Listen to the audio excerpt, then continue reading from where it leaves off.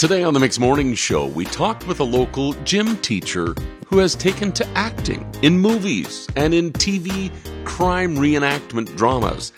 Also, we chatted with Education Minister Kelvin Goertzen about back to school in the classrooms when school starts again, and is there an option for parents to still teach their kids at home? It's the Mix Morning Show. It's the Mix Morning Show. We are joined by the, I guess now former phys ed teacher of Blumenort School, Kelly Tufford. Good morning, Kelly. Good morning, Corny. How are you? I'm doing great. Yourself? Good, thanks. So I say former phys ed teacher in Blumenort. Please explain. Yeah, I'll be teaching phys ed this year at Elmdale School. So I'm really excited to get back and meet all my new students. Well, that is very exciting for Elmdale, and I'm sure there's a lot of kids at Blumenort that are going to miss Mrs. Tufford very badly. Mm-hmm. I am sad to leave, but excited for this new chapter. Well, it's got to be exciting to get back to school and see kids again. I mean, it's been a long time. Yeah, it's definitely going to be an interesting start of the year, but really excited about getting back there. So, yeah. Well, you teach phys ed, of course. A lot of that is health. I mean, it's more than just getting the kids moving. It's full body and mental health as well. And a lot of kids have not been able to get that at home. Right. It's nice. It's this summer that people are getting out and being active, and I love seeing all the families getting out for walks, bike rides, and so I'm hoping that they're doing that. Yeah. So you've been very busy in the last little while, acting in some movies and some crime reenactment shows. Tell us about this. Yeah, for the last 5 years, I've been doing some TV shows and movies in the summers. And, my latest role was in a cruise ship killers. It's a TV true crime series. It's reenacting murders and missing people on cruise ships. So I had the opportunity to play Helena in episode 23. It was entitled Vincent. And it's about forming university acquaintances, taking aboard on a cruise ship. And little did I know that it was going to be my last cruise with my husband. So it's a lot of fun. Yeah, I've been probably, I think, in over 25 movies and TV shows. So it's something I really enjoy doing. You've been in over 25 TV shows and movies? Yeah, 25 TV shows and movies. It started back in, I think, 2015 with the first show, Bravetown. And, there's 4 movies coming out at the end of the year this year. So really excited about getting to see them in the theaters or Netflix. And, it's been an amazing experience doing this on the side there. Well, that is very exciting. So you actually got to shoot on location on a cruise. So then I assume the cruise is paid for? Yeah. Yeah. Oh, wouldn't that be nice? Yeah. Yeah, no. It's good to assume. Right, exactly. So it was filmed in Winnipeg, and amazing directors, made you feel really comfortable. And I've done a few true crime ones. Another one was Cruise Ship Killers. That was that one. And then Killer in Plain Sight. So I got to portray Pamela Phillips, who she murdered her husband, Gary Toronto. So that was interesting to do that reenactment and learn about who she was and portray different characters. So that was a lot of fun, that one as well. There's a lot of people that, I listen to a lot of, podcasts of true crimes and stuff just to find out, and people watch these shows of true crime reenactments. It's got to be kind of eerie and bizarre playing someone of that type of character who would do such a thing. Is it a bit of a, does it feel kind of weird at playing a real person? It is. Like I said before, I did the Killer in Plain Sight. I researched a little bit on who Pamela Phillips was and tried to get in her role and what she would be thinking during this time. And you always wonder, do they see these shows? Do they wonder who's portraying themselves? And it's a little eerie and thinking that this could really happen.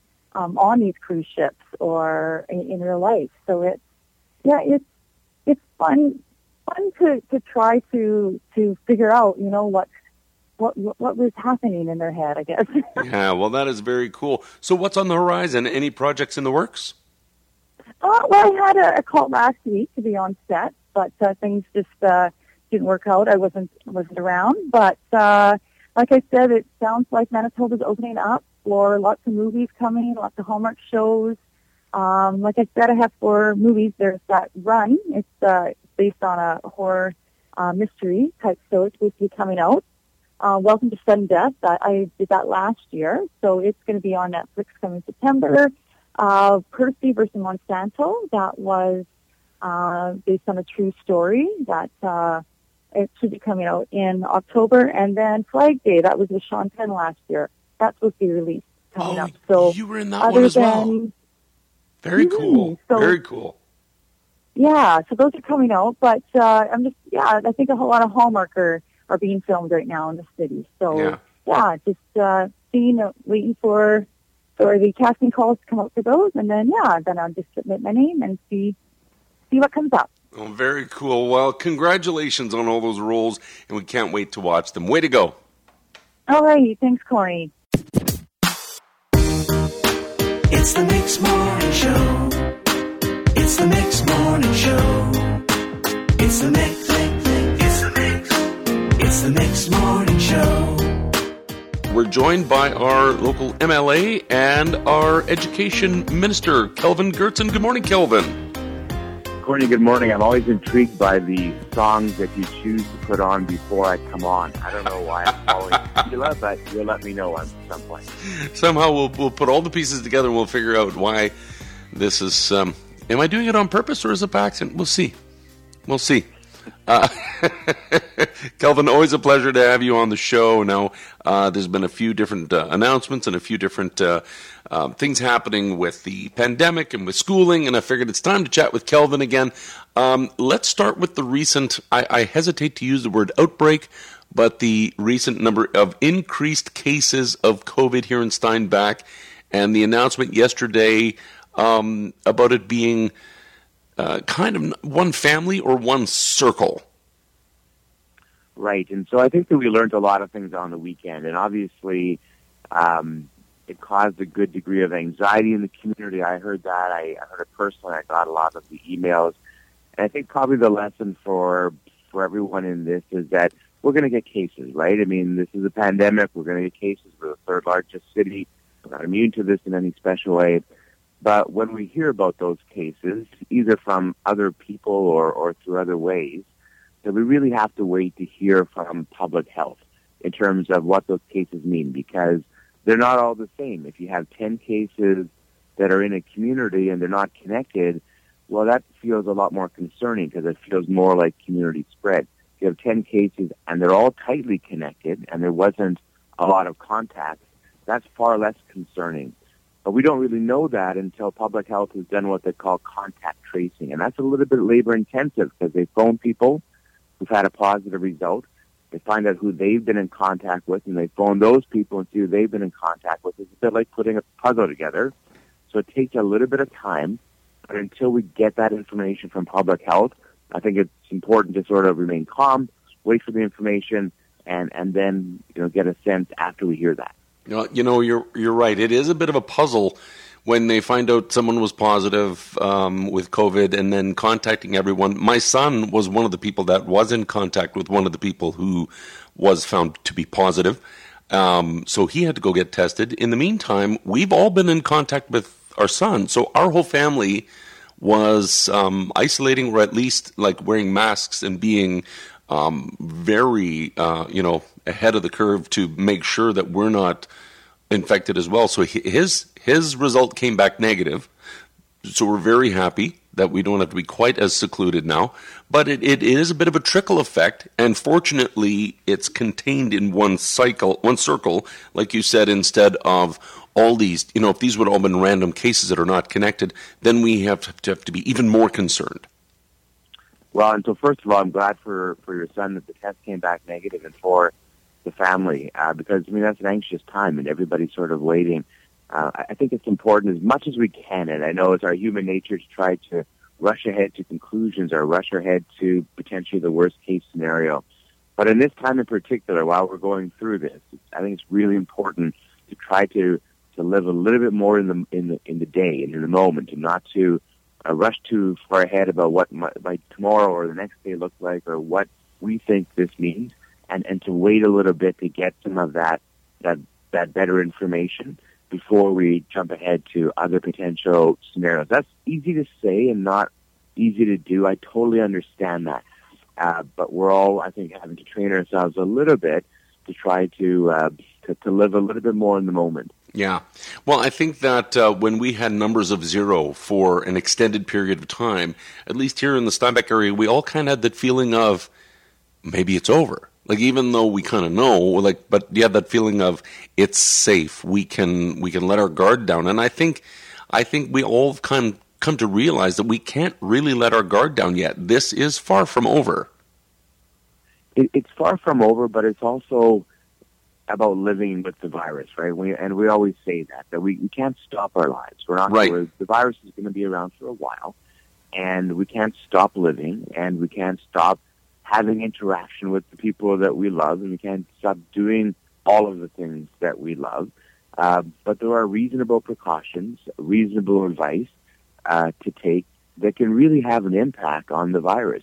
We are not powerless against the virus when it comes to its transmission. There are a lot of things that we can do that are actually, pretty minimally inconvenient for us to stop pretty significant spread. And I think collectively, if we know that and we take those things seriously, then we're in a really good spot. And we are in a really good spot in Manitoba. We want to continue to be in that way. But you're right. When you get a series of zeros, that's what everybody wants. But we do sort of get that false sense of security, right? And we do that in a lot of things in our life. But in this situation, we don't want to be thinking that way. Well, you make a good point that there is still an element of risk, and we do have to live with this virus. This includes going to school with this virus, and we're going to talk about that with Education Minister Kelvin Goertzen in just a few moments. It's the Mix Morning Show. It's the Mix Morning Show.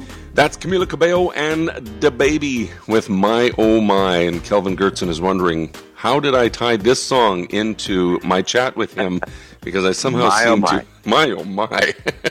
Or is it DaBaby? I don't know. It's 8:22, 15 degrees, 28's our high today. And we've got the Mix Morning Show Home Edition and chatting with Kelvin Goertzen in his home, relaxing on his deck in the sunshine. What's the weather report out there? Weather's nice, light clouds. Looking forward to going into Winnipeg, into the legislature with no air conditioning now, so that'll be warm. Yeah, it's a cool morning, but it's going to be hot later for sure. And then tomorrow's going to be even hotter. So, yeah, no AC in the ledge. Yeah, what are you going to do? I don't think that's going to happen during my time there, but maybe someday, Corny. Maybe.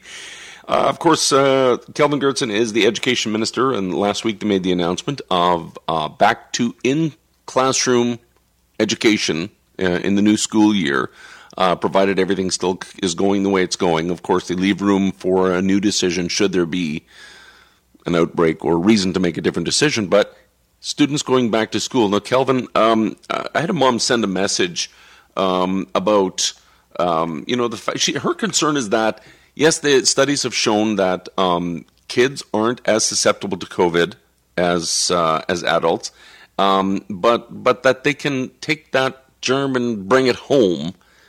And this concerns her. So she's wondering, is there a possibility for parents to still keep their kids at home and continue to do what they've been doing?